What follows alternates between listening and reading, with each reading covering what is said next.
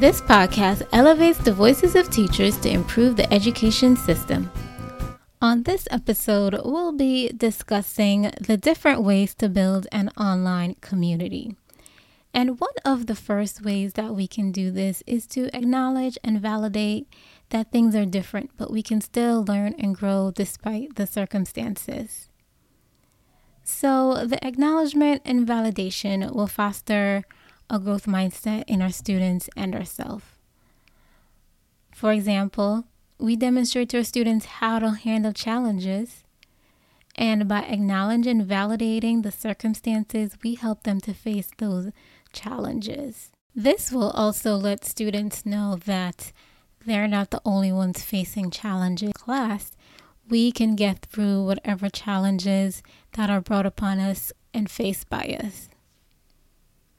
Next up, we'll talk about some concrete ways to build an online learning community.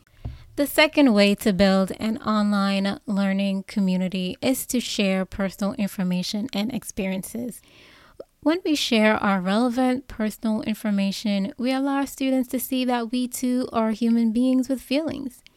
It forms a connection that allows students to feel safe. When students feel safe, they're more inclined to participate in an online environment.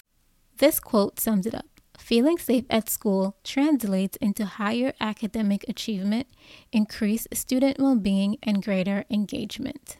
Next up, we'll continue talking about ways to make students feel safe in an online learning environment. Another way is by using emotional graphs and symbols. So emotional graphs and symbols will help students who may not otherwise express their feelings to open up in an online environment. We can use emojis to help us build emotional graphs. Also, an online status or feelings check-in will help students to articulate how they're feeling about how a lesson is going for them. So this is another way by using emotional graphs and symbols to help students to feel safe, which will then contribute to them feeling like they're part of an online learning community. Next up, we'll talk about designing the learning environment. A well-designed learning environment is another way to build an online learning community.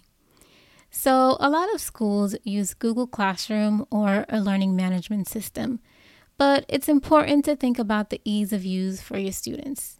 This will decrease frustration, which frees up students to focus on the task or objective at hand. Instead of having students have to search for documents, you can organize documents by subject category, topic or theme category, and so forth. An online classroom that is visually appealing and elements within that environment that is accessible for them will help to ensure that students have an online community that they are engaged in. For example, a personal online library using ReadWorks is one way to build an online reading learning community where students are engaged. And lastly, give students roles to make them feel safe and to make them feel a part of the community. So this is done in a traditional classroom. I've done it in my traditional classroom for a number of years.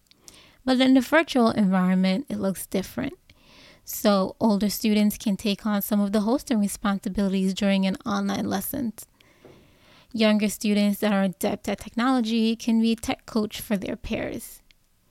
Giving students roles allows them to take responsibility for the success of the learning environment.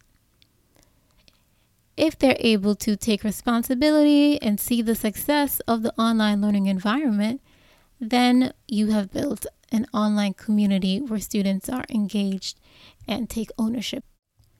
Key takeaways from this episode. Acknowledge and validate things are different. Share relevant personal experiences. Use emotional graphs or symbols. Give students roles to build community.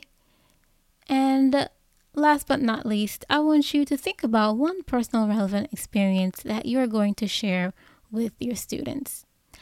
Oh, and I also forgot. make sure to have emotional check-ins with your students to see how they're feeling and how they're doing. Thank you so much for listening. If you found this content helpful, please share, favorite, and rate on your favorite podcast app. You can email me at teachersimpacteducation@gmail.com.